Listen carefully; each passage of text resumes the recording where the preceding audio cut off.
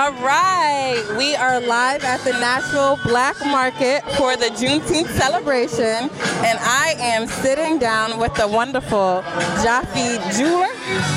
Jaffe Jeweler? Judah. That's how I was like, you got jewelry in your name? That's how fire. That's how icy. Not fire. That sounds icy.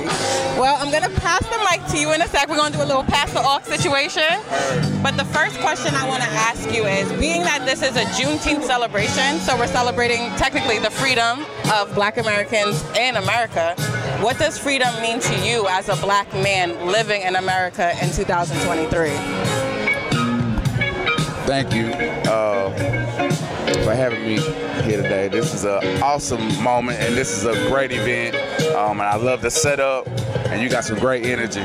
So, man, what does it mean? What does freedom mean to me?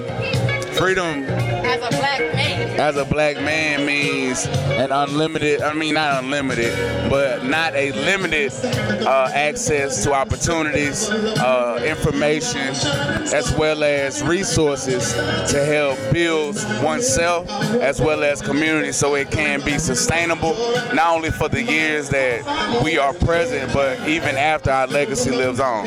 So that's what like freedom means to me, right? Because if I'm not able to,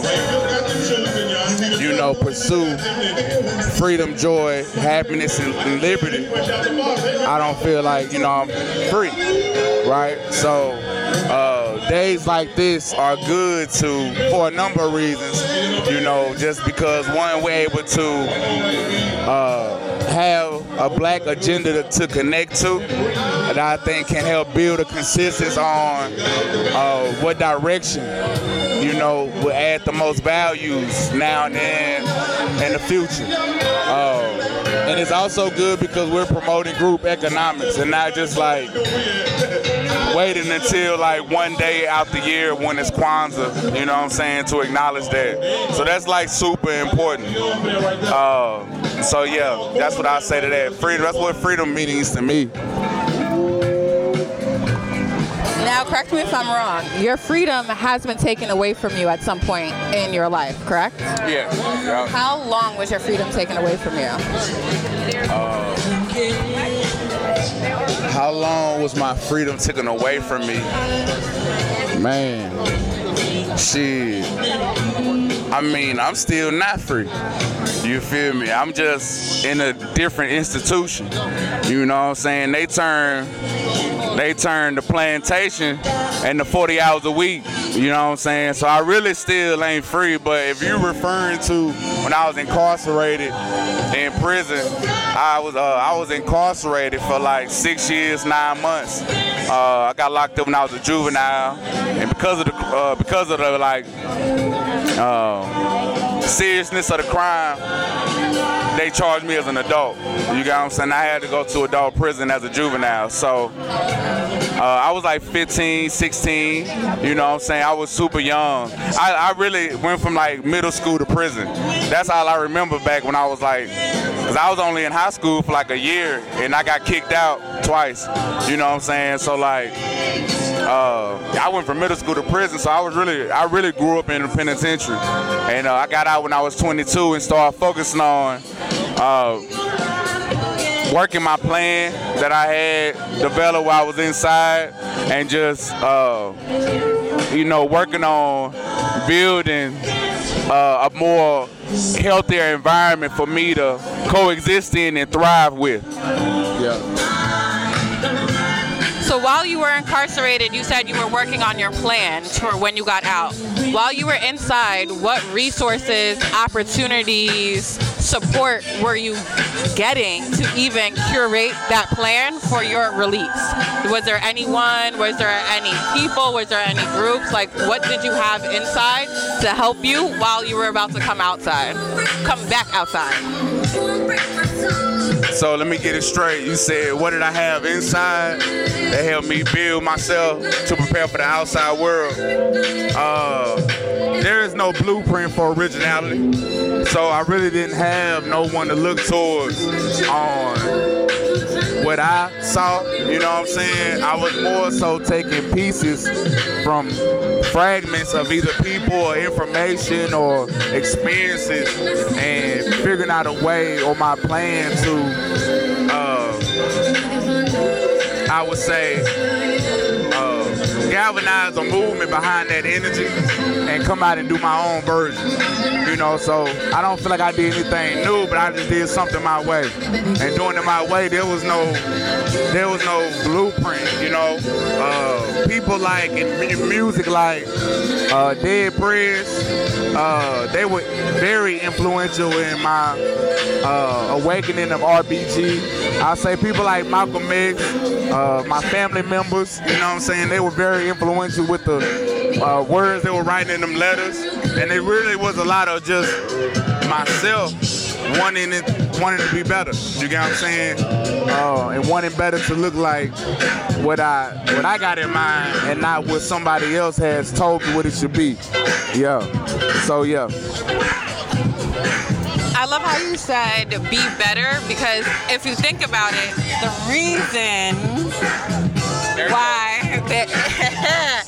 reason why we have a judicial system is to reprimand for certain crimes, punishments, things of that nature.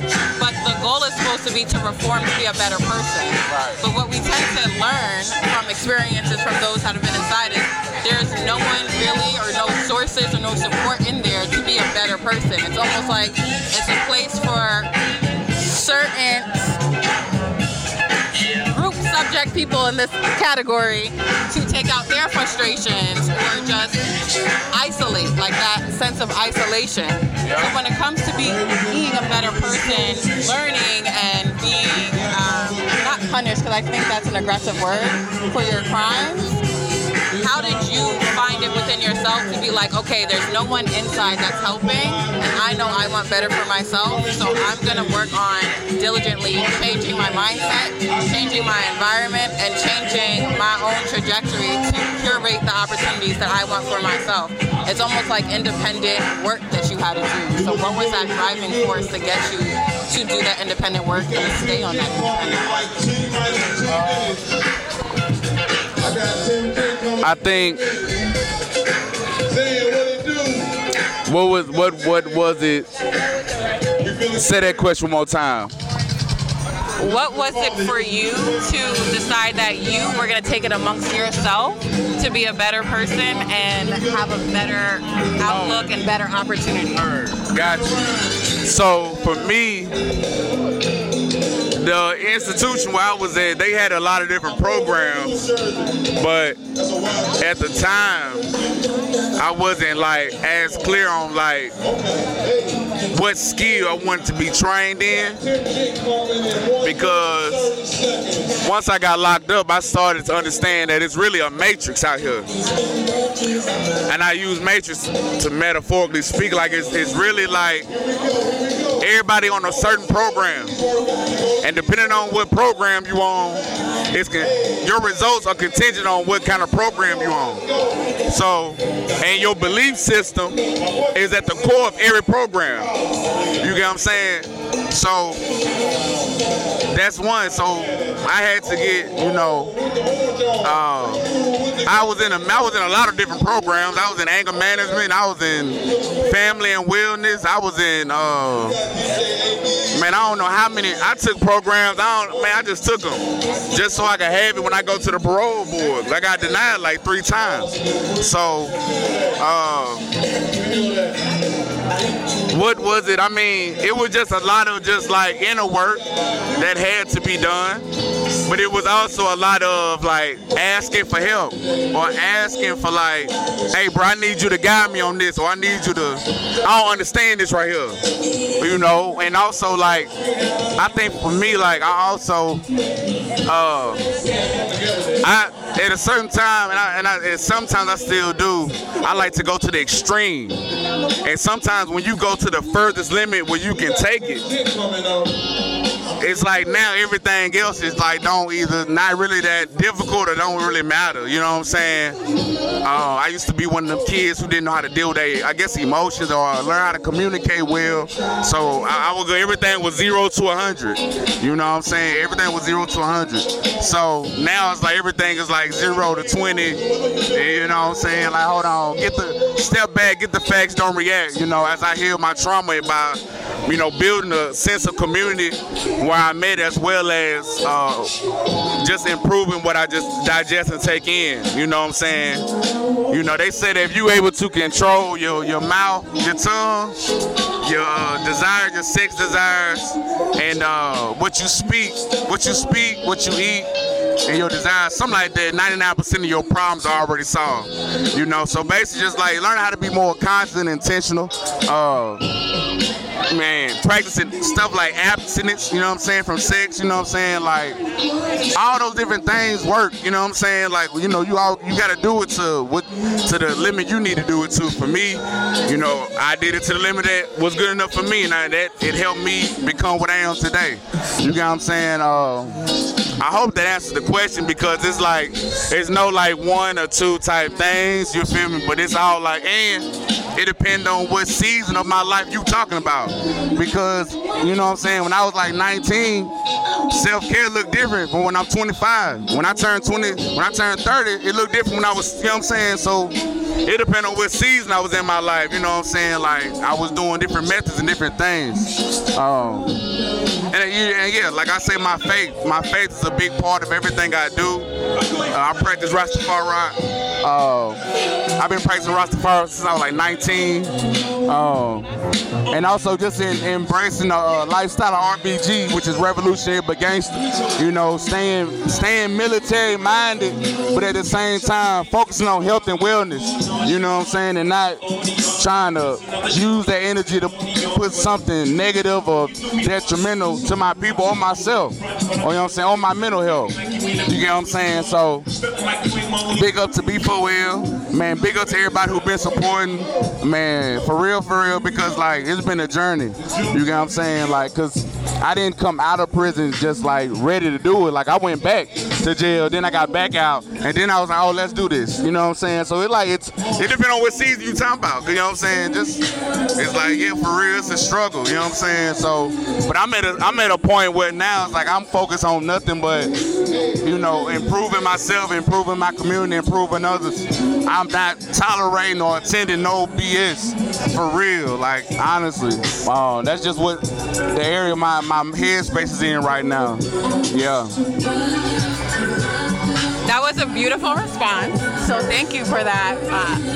How did you feel comfortable getting to this space in your life? Like you had mentioned, you were asking for help, you were doing the programs, and yes, you were doing it to go for parole, but then you were denied 3 times, and you still kept doing it, and you still kept finding different ways to fit these different seasons. What made you comfortable being able to ask for help, especially as a Black man?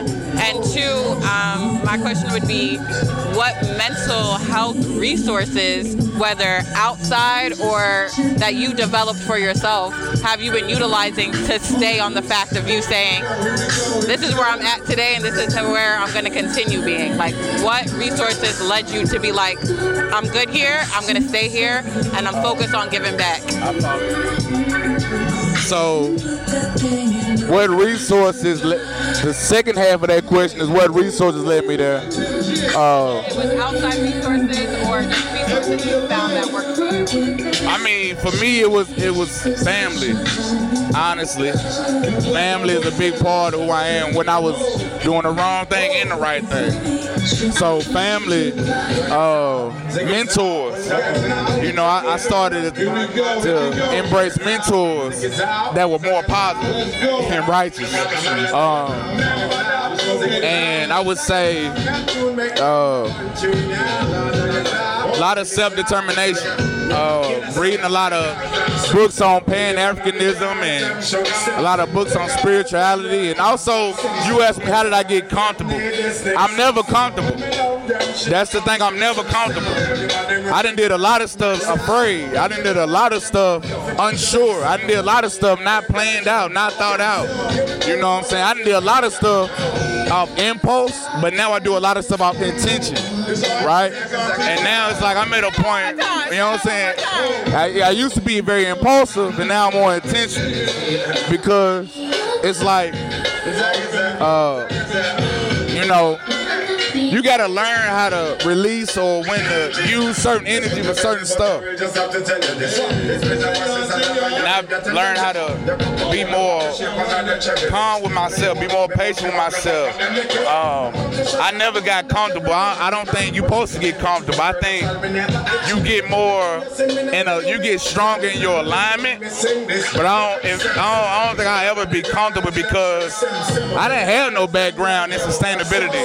You know, I had a background. I was an artist first, you know, doing music, and then I went into barbering and all different type of things. So I would say like I never got comfortable. It's not about being comfortable. Matter of fact, if you're comfortable, man, you need to switch it up a little bit. You know what I'm saying? I'm not afraid of confrontation. That's another thing. Like, I'm not afraid of confrontation at all. So having hard discussions, asking difficult questions. What's up, brother?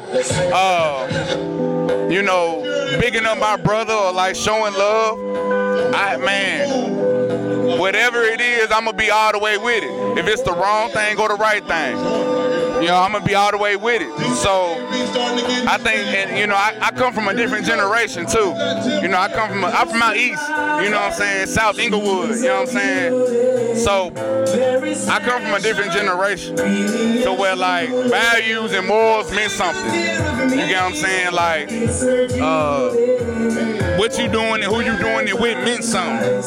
You know, who speak on your name meant something. Who, you know what I'm saying, who don't speak in your name meant something. You know what I'm saying? Like, I come from a different generation, so I think that has to do with it too. I was brought up different, you know what I'm saying? With that, like I said, so I ain't never been comfortable, as well as it's just a thing of mentors, taking in better information, self-determination, taking the initiative and being more intentional, not impulsive, and giving yourself grace, you know what I'm saying? And understand that you can't do everything for everybody all the time. You know what I'm saying? That's what it took, really. I love the impulse to intentionality. That was key. Mic drop. You said you was an artist. That was a bar right there. With that, it seems like some of the intentional work that you're doing now is with the youth and agriculture. Can you talk a little bit about what drove you to mirror the two together, working in agriculture, and why it's important to work with the youth?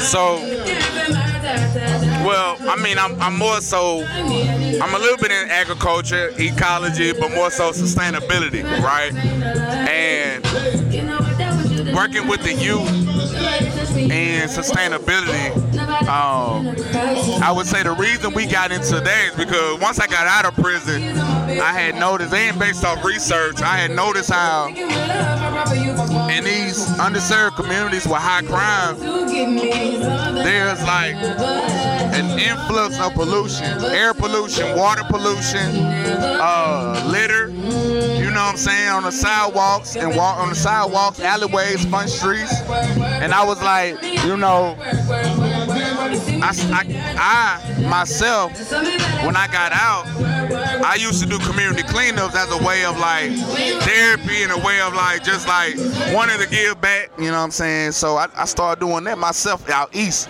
And then I met with another mentor named Joe Bosley, and meeting with Brooke, you know, he mentored me into learning about nonprofits. And once I started learning about how to get a 501c3 and how they can, you know, what that does for the community, etc., I was like, oh, that's dope. That sounds like something I might want to do, you know what I'm saying? So we kept doing cleanups, and then eventually we started Recycle and Reinvest in 2018. But I wanted to, you know, create that program. I wanted to create that organization because I feel like where you see trash from the ground, that could be a job. You know what I'm saying? We often associate litter or picking up litter, picking up trash as something like as a punishment and not a priority. You get what I'm saying? Like, how I came up, it was like, we cleaned up on Sunday before the week start. Shit, you gonna, have your clothes washed, cleaning music, you know what I'm saying? It's like, we doing, it's like, that's how I grew up. You feel what I'm saying? It's like, now you don't see that in the kids today. You know what I'm saying? They on some whole other type of time.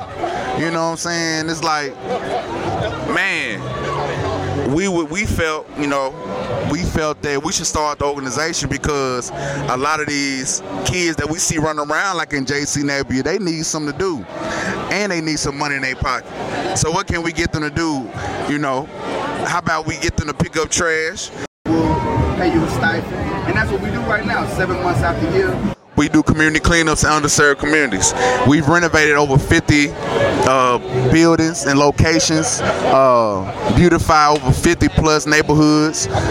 We've collected over, 5,000 pounds of trash, so it's like, and we planted 40 trees. We've planted 40 trees since in underserved communities. So we did a lot of different things from an environmental justice, approach in order to build love and also, build community, build our community, help close that gap between trash and crime. And the way we want to do that is by teaching sustainability and providing more jobs for people in the communities that are impacted by these issues. So typically when you get institutionalized, it's supposed to help you become a better person and learn from the mistakes that you have made. But it sounds like majority of the remarkable men that come out with like plans and doing work, they always do give back work and they want to showcase. But it sounds like more independent work that happens when it comes to reform is once you are released. And with that independent work, that takes a lot of like mental strength. How do you find and how do you sustain your own mental work to ensure that like you are seeing this through? So that's a good question because when we thinking about how do we sustain, you can create a plan. That don't mean your plan gonna work. Everybody got a plan so they get hit in the mouth. Word to Mike Tyson. So to sustain what we have and what was the work that was being done in the work and the plan, I feel like for me, I had to disassociate myself with certain people and certain environments and certain things that wasn't reciprocal of the new me, right? In a way that was conducive to my health and my well-being and my health and well-being. So I would also say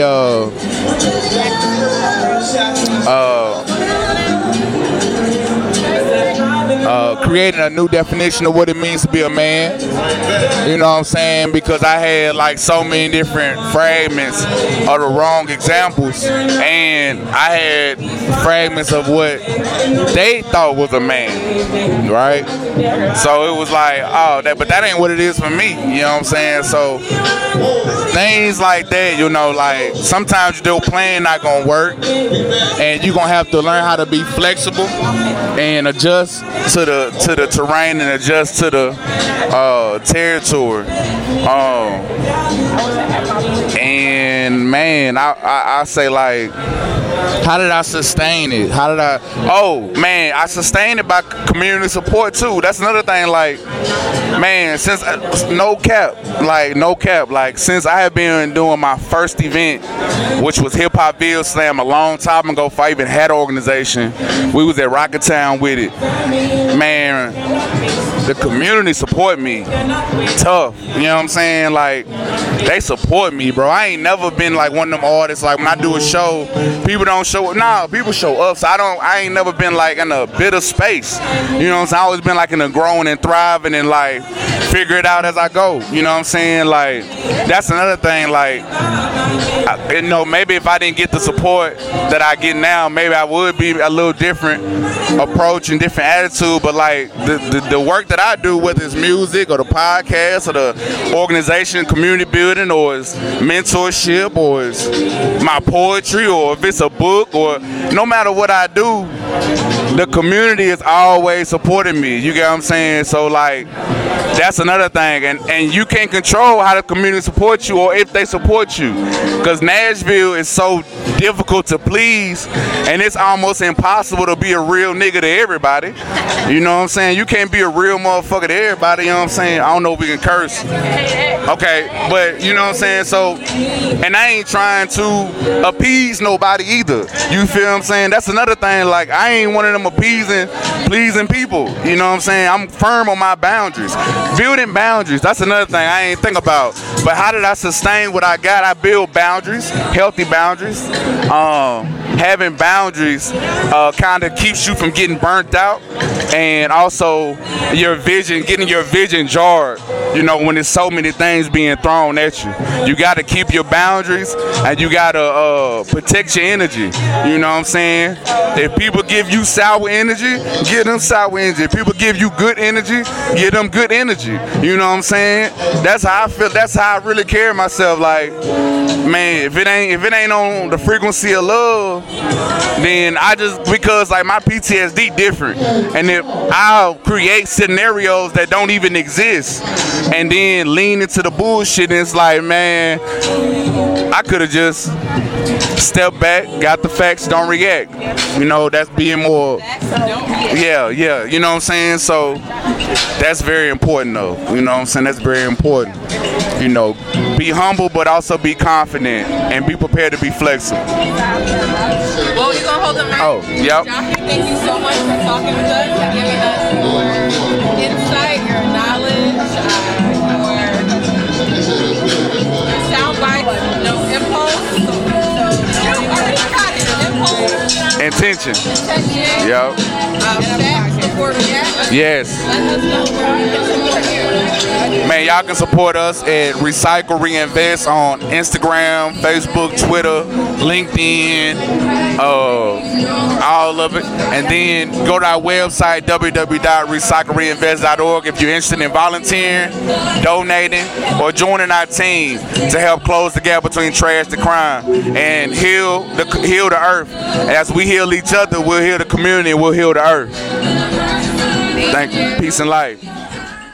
We are back for part 2. We are still at the Nashville Black Market, but now we are inside a little bit, inside outside, and I'm sitting down with a serial entrepreneur, Rob, as well as a mental health therapist, James. And instead of doing a school to prison pipeline conversation, we're going to do a prison to politics pipeline conversation. So the first question I want to ask both of you is, when someone gets incarcerated, who is impacted? Who all is impacted? The family, your kids. I mean, you know, when I went to prison, it was more so like my whole family went to prison because I was, of course, the provider. And so when I left, it affected everyone's life, right? And the biggest regret I had is leaving them out there, you know, for those 5 years that I was gone, you know, because my girls needed me. I'm a father of 5 children, right? And, you know, a lot of them were affected by that, and still to this day, which is ultimately the reason I changed, is because I never wanted to put them in a position to think that daddy didn't care enough about them to give up the money, right? And so yeah, everyone was affected. My mom, everyone got incarcerated the day I left. James, I'm going to ask you that question as well, being that you work in the counseling space. Do you work with those that have come out, or work with the families that have been affected with those that are still inside? You know, you're talking very proper right now for this type of interview. Well, so let me mix this up a little bit. I'm gonna jump off the top rope with what Rob said, and the family is definitely affected by it. There are loss of wages, loss of income, but also loss of a model in the family unit. And I think that is so important right now with having our children have viable certain models to follow after. We know what happened with the 80s and the crime bill that happened in the 90s as well, and what it did to a lot of minority families with that. Sure. Also, too, let's talk about the fact that when those individuals do come home, the lack of opportunities that are available to them when they come in, the things they have to struggle to get back with. Now, we're looking at a success right here, which is Robert, but not everybody has been able to bridge that gap. So our whole families as well as our communities are impacted. I love how you mentioned, like yourself, and you have you have the cleaning service, as well as the Dream Initiative, as well as the youth program is with the Dream Initiative as well? Yeah, two different ones. Yeah. So with that, you've created opportunities for those that are coming out. What helped you even get into a space where you can have those opportunities for others? Like, how did you find an opportunity for yourself? Because what I tend to see is a lot of times when there's beautiful success stories like yourself, it's more independent and entrepreneurial. Like, there's not really anyone helping to get you there. So when I got out, I knew that, I had to go into entrepreneurship. You know what I'm saying? Because there wasn't a job that would employ a felon, right? At least one that will allow gainful employment, a livable wage is what we call it, right? So I knew entrepreneurship was the way to go. And so I started my janitorial company when I got out of prison. I worked for Maggiano's for a year. I was a food runner and busser, which I needed that time to humble me even more. God utilized that moment, and I never forget it. That's what got me to kind of who I am, because when I got out, I still had a little arrogance in me, right? And so that was that thing that kind of got the last bit of oomph out of me, right? And so through the grace of God, I was just able to grind and never give up. See, so when failure is not an option, then you won't fail, right? Failure was never an option for me. I had no choice but to succeed. But what we see a lot of times is that, man, I hate to say it, but I mean, a lot of our culture is lazy. A lot of people don't want to push through and get to the other side. They don't want to sustain a level of engagement long enough to get a desired result, right? And it's easy to place blame. The easiest thing for a person to do is blame a situation, external situation on their current situation. And I couldn't afford to do that. And so with that, I was able to do some things that hasn't been done in the history of this country, which is be pardoned by a governor and a president. That's cool. That's cool, but it ain't cool because I want to be the exception. I don't want to be the exception to the rule. I want to be the standard, right? I want this to be a lot of more success stories. And that's why I advocate, and that's why I fight every day for equity as it pertains to returned citizens, because I don't want to be the only story. I'm tired of being the token guy that got pardoned by Trump and got pardoned by the governor walking in the room, and I'm looking around like, y'all clapping, but it's only me. When it's millions of men and women are affected by the criminal justice system, right? And so, granted, God was able to put me on a pedestal, give me a platform to be an example, and that's why I fight every day. But through that, I was able to start, of course, my janitorial company, my event spaces, and be a serial entrepreneur. And again, I just give all that glory to God, because it wasn't me. It's really Him, to put it so I can be able to use my experiences to help others. So I hope that answers your question. I do want to say one thing to it. Yes, you want to give the blessings and the things to God for giving you the strength, but it's you that still had to walk that path and to take His message, because we can get all the messages from Him and be like, I'm gonna just go to sleep today, but you were like, what, I see it, I receive it. So I also want to give that to you as well. It's you and God, it's your relationship together. For sure. Faith without works is dead. For sure. Everyone's dropping bars today. Yeah. I do want to do a follow-up question for you before I pass it on to James. I'm coming, because after this question, I love how you said you don't want to be the only. Being that you are looked at as such a success story, that means that there's others in the community that turn to you. I've only been in Tennessee for a couple of hours, and I've already seen the way that people turn to you and feel safe with you. How does that impact you feeling that pressure of, wow, I'm looked at as this success rate, so now there's so many others like me looking to me for answers, and there could be some days where I just want to disconnect and be with my kids. How do you balance that? There's never a balance. Ever, ever, ever will there ever be a balance between work life and home life, particularly if you're out there grinding, getting it, right? So I haven't found the balance. And when someone finds the balance, then shoot me an email so I can know of the balance. But what I will say is I prayed to God and I asked God, I said, Lord, why did you take me through all of this? Why was I born to, we're in 37208, right? Right now, filming this in a black-owned establishment. Shout out to Minerva, Black Rob for allowing us to use the space. But 37208, one of the most incarcerated zip codes in the country, is where we are. This is my neighborhood. I grew up literally on these streets of Buchanan, right? And so I asked God, why did he board me to a family that my crack-addicted mom, my dad died in prison when I was 16. I've been on my own since I was 13, running up and down these streets. And he answered and said, because I could trust you with the story. And I was like, what that mean? He said, Robert, we are stewards of our experiences, right? I sent you through that not for you, but for others, right? So when I get weak, when I get weary, it's that I turn to, that word, because it lets me know it's not about me. I have to push on for others, right? And if y'all truly believe in equity and truly believe in helping others, then you push through. And that's just kind of been my magic bullet, right? I just push through because I know it's bigger than me, right? Your why is your anchor when you get tired. And my why is bigger than me, right? And so that's my anchor. I love that you said that's your anchor. Sorry to do a little shameless plug. Where's my... I actually have an anchor tattooed on me, and it has a little heart in it because I always say that I'm very adventurous because I love learning from others. So I love learning by storytelling and experiences, but I'm always anchored by love. Like, what's always going to ground me? What's always going to bring me back? And it's love. And what does that love look like? My family, my friends that are family, my why, my purpose. So I love that response. But now I got to throw it over to you. Based on his response, when those are coming out and those within the community, they don't feel safe looking or asking for help. So Rob is an amazing person for the fact that people can feel safe going to him, looking for help, looking for guidance. Why do you feel like there's still a resistance with mental health resources in our community and our culture looking for guidance from those that are licensed mental health, clinical mental health, anything in the mental health realm? Like, that connection still isn't fully there. Well. First and foremost, man, there are not a lot of mental health clinicians that look like me. And so I'll tell you a quick story, about 20 seconds. I'll never forget one of my clients who came to me, and he's been on this earth for a significant amount of time. But he said something very powerful. He said that I don't want to receive therapy from my oppressor.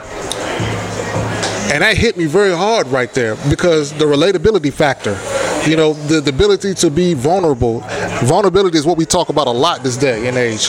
But the fact is, he didn't feel safe in sharing his story and sharing his troubles and his trials and his tribulations and everything that goes along with that. So there are not a lot of maybe less than 2% males or therapists, 4%. Thank you, Kat. There's not a lot of us in there. So the safe spaces that we have to be able to talk to and help find that effective help. We can go to the pastor, but guess what? The pastor has his own issues and challenges as well. The pastor gives you the Bible, and I love the Bible. But when you're talking to someone who's dealing with something of a mental health diagnosis nature, you need someone who's been trained in that area. And so there are not a lot of us that are trained in there to speak to those specific needs of our community, especially some of the challenges that happen while a person is incarcerated and while their family members are on the outside. The stories, the horrors, the traumatic experiences, all this stuff has been researched. A lot of things that happen, the striations in the brain development, a lot of this stuff has been researched. We know what it is, but we don't have enough workers, So that's why there is a big blockage. It's just like a bottleneck effect to some extent. And we have to create spaces for that to happen. We have to create scholarships. We have to create other individuals from the minority community to fill in those roles so that our culture and our community can be much better. I love how you mentioned the relatable aspect. I had once asked someone, I said, why are you resistant into looking into additional services? And then they basically mentioned the line of questioning is triggering. Like now I'm triggered all over again because questioning, I'm thinking about my oppressor. Even if it is someone that is from the culture. Like they can still look across from another black person and feel like now you're triggering me thinking about oppression. But what about the aspect of a formerly incarcerated person going into being a counselor? They don't allow that as well because, well, now you have a felon, now I'm not going to take you to the school, now you can't do these classes. Do you think that's by design, by society, to have that prevention and that connectability to be able to help actually rehabilitate those that have been incarcerated? Well, the more that I get into this work, the more I realize that things are very systemic. You know, these are systemic by design, and they are designed to keep people in a certain position, a certain place. We know what works. It's research. You know, we know that certain therapeutic modalities will speak to a specific nature and help that individual. We know that certain programs will help a certain individual. But if I cut that off from a certain population of individuals, they will continue to stay in a certain area. And it's by design, unfortunately. But the great thing about our culture is we're a resilient people. We came over on a sea cruise 400 some odd years ago. And then unfortunately, we endured, but we have triumphed from that. So more than likely, we will find a way. It just takes time, and it takes people having these conversations or manifestations. I love how you had mentioned, you know, we're resilient and the fact that we came in on a sea cruise. We are celebrating Juneteenth this weekend, but with Juneteenth, what does being free and what does freedom mean to you as a black man, and especially as a black man who once had their freedom taken away from them? I really can't celebrate because all I see is the re-enslavement of us, of black people. Like, and I think we're doing it just self-inflicted. Like, we was freed physically to just re-enslave ourselves mentally, and through pop culture, through this. I don't even know what to call it. It's like a spell has been put on us with pitting us against one another. The senseless killings, the guns, and the posting. All I do is scroll on social media, and all I see is young black men on there flashing guns, money, and jewelry, and risking their lives to obtain it, keep it, and even killing to get it. And so it's hard for me to celebrate these days because I feel like we're just enslaved all over again with a stronger master, and it's ourselves. So these days are just real hard. It's heartache for me because I go into juvenile, I go into prisons, and I preach and teach the men and women 2 days out the week. I mean, I don't know tell how many hours a year that I spend pouring into tomorrow's leaders, but to leave and also be in a pessimistic state mentally because it's like they're reprobate. If you look up there, it's like there's nothing. The biggest analogy I can give you is when you go to a restaurant, they take a steak and they sear it. They put it on one side, sear it, and put it on the other. The Bible says in the last days that the hearts of the minds of men will be seared. And so what that means when you sear steak, it locks in the juices. Nothing comes in and nothing gets out. So it's stuck. So I can go in and talk, but nothing's going in. And nothing is coming out. And they're just stuck. And they die in it. And this is just happening all over the world. We're the only culture that allow these type of music to be played to our children. The negativity surrounding women, the spin your block, kill you, shoot your house up, kill your girl too. All of that, we listen to it and we bounce to it. And then it's happening. Right? And people don't want to talk about it. All these people that got these platforms don't want to talk about this and have these discussions. We're perpetuating this. When are we going to take some accountability? Do you have a response to that before I ask you a question? My husband was like, I want that freedom question. what does freedom look like to you today, and what do you want freedom to look like for Black people and in the future? Okay. So you got a double up question. A double up question? Yeah. I might forget the second part. But Okay. So here's the thing for me. I take it from the tenets of cognitive behavioral therapy, which is change the thought, change the action. So until you can really be free in your thoughts and your perceptions and the way you perceive life and everything that goes along with that, then you will always be bound. And so here's the thing. A lot of guys who have done some things that are seedy and not so well, it started with a thought. But guess what? They're free now. But sometimes those thoughts are still conflicted because there has been not any change. There has not been any transformation in their thinking. So they're still bound. So now I still think that, man, me having 4 or 5 different women is the way to go. I still think that I got to go put this piece in front of a dude, man, because it's pimp or die or anything like that. I mean, get it by any means necessary. I still have these thoughts that I wrestle with or anything like that. My belief is when we begin to take captivity of those thoughts, then our actions will become differently. And that's true freedom. But until then, until we have a recognized culture that says, you know what, we may have done something differently. It's the funniest thing. After, if you can research this, after Len Bias unfortunately died, there was a lot of referendums and legislation cracking down on substance abuse and all that goes along with that. But if you look back today, now a lot of those same congressmen says we went too far. We made a mistake. Because a lot of that legislation led to the captivity and incarceration of a lot of minorities. And that's the thing, is that sometimes we have to get to the point where we say, you know what, we've gone too far. We got to do something different. And that's the seed that drops in the bucket.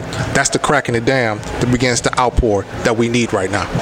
How do we as a community, as a culture, and specifically for those that have been incarcerated and have different experiences than us, work towards becoming unstuck with our mindset? Because what we're saying sounds a bit easier because we're in that world and we've done that work, but to get someone to get to the point where this is the work I need to do can be a bit challenging or a bit scary for them. It's very uncomfortable. I could say healing is very uncomfortable. The days that I have my therapy sessions, please don't talk to me for an hour. I feel disgusting. Give me a second. I gotta catch myself. Okay. Since you put me on the spot right there, I'm gonna give you 3 tenets real quick. So one is, the first thing is you got to realize that you are stuck. Unless you understand that there's a situation or a circumstance that has happened with you where you're not moving forward, where you're not gaining any ground, where those who are coming behind you are vastly affected by your challenges, then you will continue that negative perception. Now, here's the other portion that goes along with that. You got to ask for help. A lot of times, African American males, as well as males, period, we have a big ego. We don't like to ask for help. We don't like talking to anybody. We don't want to show weakness. We don't want to let anybody see us sweat. That's what I learned back in the 80s. I was in the barbershop and I heard that as a never let see you sweat. And so you linking out for help or anything like that is a no-no. But when my wide receiver coach talks to me, he says, look, he's jamming you on the front line. Jam him back, take 2 steps back. We're going to do this move. It's about asking those who are helping you or in your vicinity to help you, make you better. And that did make me better when I was able to be receptive and I was able to listen. The last thing about that is consistency. We got to be consistent in our process of change. A lot of people, we try things for 5 minutes. We try things for 6 minutes. We say, man, toss this. This ain't working. But no, it takes time. It takes time to change. And another little thing is, and not to nerd out on you, the brain has so much plasticity in it. Plasticity means the ability to change. However, the older you get, the more energy and work it takes for you to change that. So my point is that you have to take a consistent effort so that you can, quote unquote, unstuck yourself. And when you do those things effectively, it will work. Just like a drop of water, if it continues to hit this table, will make an indentation and a groove. continuing to do your work, continuing to put in the effort, continuing to surround yourselves with positivity, that will put that groove within your heart, your life, your being, so that you can be that agent of change for not only yourself, but someone else. Agent of change is my word. You stole it. You stole my website. I saw it. I'm going to ask you the same question, but I'm going to ask it in the sense of, how are you able to unstuck yourself when you can have episodes and periods of PTSD that you don't mean to come up, but due to the experiences that you have, just make it a little bit more challenging and make that intimidation of asking for help that may have not been granted to you during that time frame to be like, I'm not there anymore and I can ask for help today and actually get the help that I need? I think it's a working process. I mean, I struggle with anxiety to this day. I've been battling anxiety for the last 20 years. I'm just now being able to talk about it. It's severe. Like most days, I just have to fight through, and I have my moments. I've adopted a lot of coping mechanisms, but I still struggle, right? The PTSD aspect of it, I think, for me, I feel as if it's so deeply embedded with the trauma that I experienced as a child that, again, I can only manage it. I don't think it ever really, and I could be wrong, but again, I'm a person who's struggling with it versus a therapist. But sometimes I feel like it's just so deep rooted. You know, I just think the best way is to find ways to manage it, right? And so what I've done with my PTSD is I've just learned to manage it, right? I have a therapist that I talk to here and there. I need to get back going more often, but what I've learned is, you know, we love to try to self-medicate ourselves. Like we always, man. I tell my wife, I'm like, look, every time my little girl, something's wrong, she said, oh, just do that. I said, you ain't no doctor. You know, listen, Tylenol don't fix everything. Everyone's just listening. Or ginger ale. Stop medicating. You know what I mean? If your child's like, take them to the professional, okay? And so I take that advice as well. Like I need to stop self-medicating myself, and I need to go seek professional help consistently, because it's only what you do consistently that formulates habits that leads to change. That's how that works. There's no getting around that antidote, okay? And so what I urge the listeners to do is to definitely talk to a licensed professional, as someone who's successful, who's done some amazing things, but I struggle with mental health. You know, I do. And I know a lot of people that do as well. So the biggest thing, like I think I'm at a loss for words on this one because I'm still struggling, right? So I hope this helps someone. I do want to ask one quick follow-up to that. What are you doing when you can't speak to a professional to manage when those PTSD moments come up? Like, what are some of those mechanisms, those coping skills that you can utilize in those moments where it's like, I can't get to someone, I'm not going to get to someone for 2 weeks. This is what I could do in this moment because I'm able to identify this isn't that, but I'm still right here and I don't really know what to do right now. So I've learned to breathe. I've learned to get myself out of wherever. Like if I was experiencing one right now, I would go in the restroom, quiet, sit down, and just be like, and just calm down. Because most of the time my anxiety comes because my mind is in this negative state of panic and like what ifs, right? What ifs will get you all the time, right?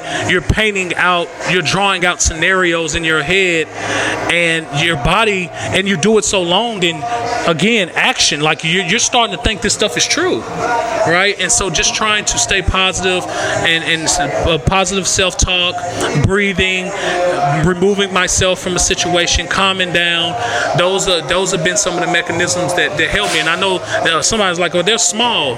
When you have real anxiety, they're everything, right? And so that's what I would suggest. I'm going to just quickly ask the therapist here if you can give some mechanisms and coping skills for those that are struggling with PTSD that don't have a licensed professional in their pocket at the moment. Like, is there 3 to 5 that you could suggest? Rob mentioned he goes to the bathroom, he finds his breath. Are there some others that you can suggest to those in the interim as well? Stop stealing our answers. Yeah, he took all the Look at good you for the answers. But I mean, you can do box breathing. I mean, that's one of the breathing techniques are great. I like grounding. Something simple as just taking your shoes off and feeling the ground beneath your feet, you know, and putting and centering you into the here and now, you know, not what happened to you when you were 4 or 5 or even yesterday, but man, coming to the here and now and just knowing that, like, am I in a safe space? Yes, you know. Are my bills paid? Maybe not, but they're going to be, you know.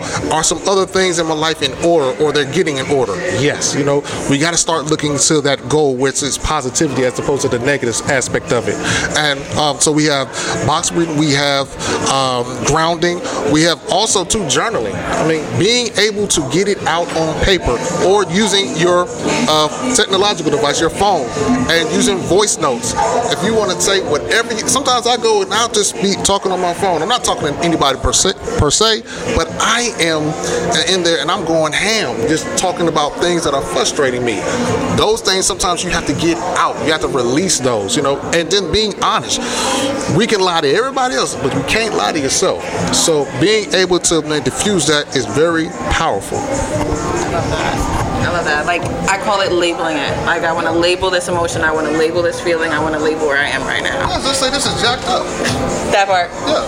So to label it, to close out with the labeling, what is your definition, or what would you change to be the definition of a black man? I wouldn't change much of anything. I think that I embody the true definition of what a black man stands for. But what I will ask black men, but it came through a lot of trial and error, hurt, pain, growth, and all of that. As a 40-year-old man, I can say that. But what I will say quickly is that accountability. My favorite word. We kings. Drop the mic. And since that's the mic drop, thank you all for tuning in for Black Men Cry Too. Please be sure that you are following James and Rob and supporting their initiatives and their missions. So we are increasing black male therapists from 4% to 40%, and we are increasing the amount of success rates from 1 to 21 to 2,100, and on and on and on and on. Happy Juneteenth. Thank you for tuning in for Black Men Cry Too, and thank you guys for being the example of black men. Thank you.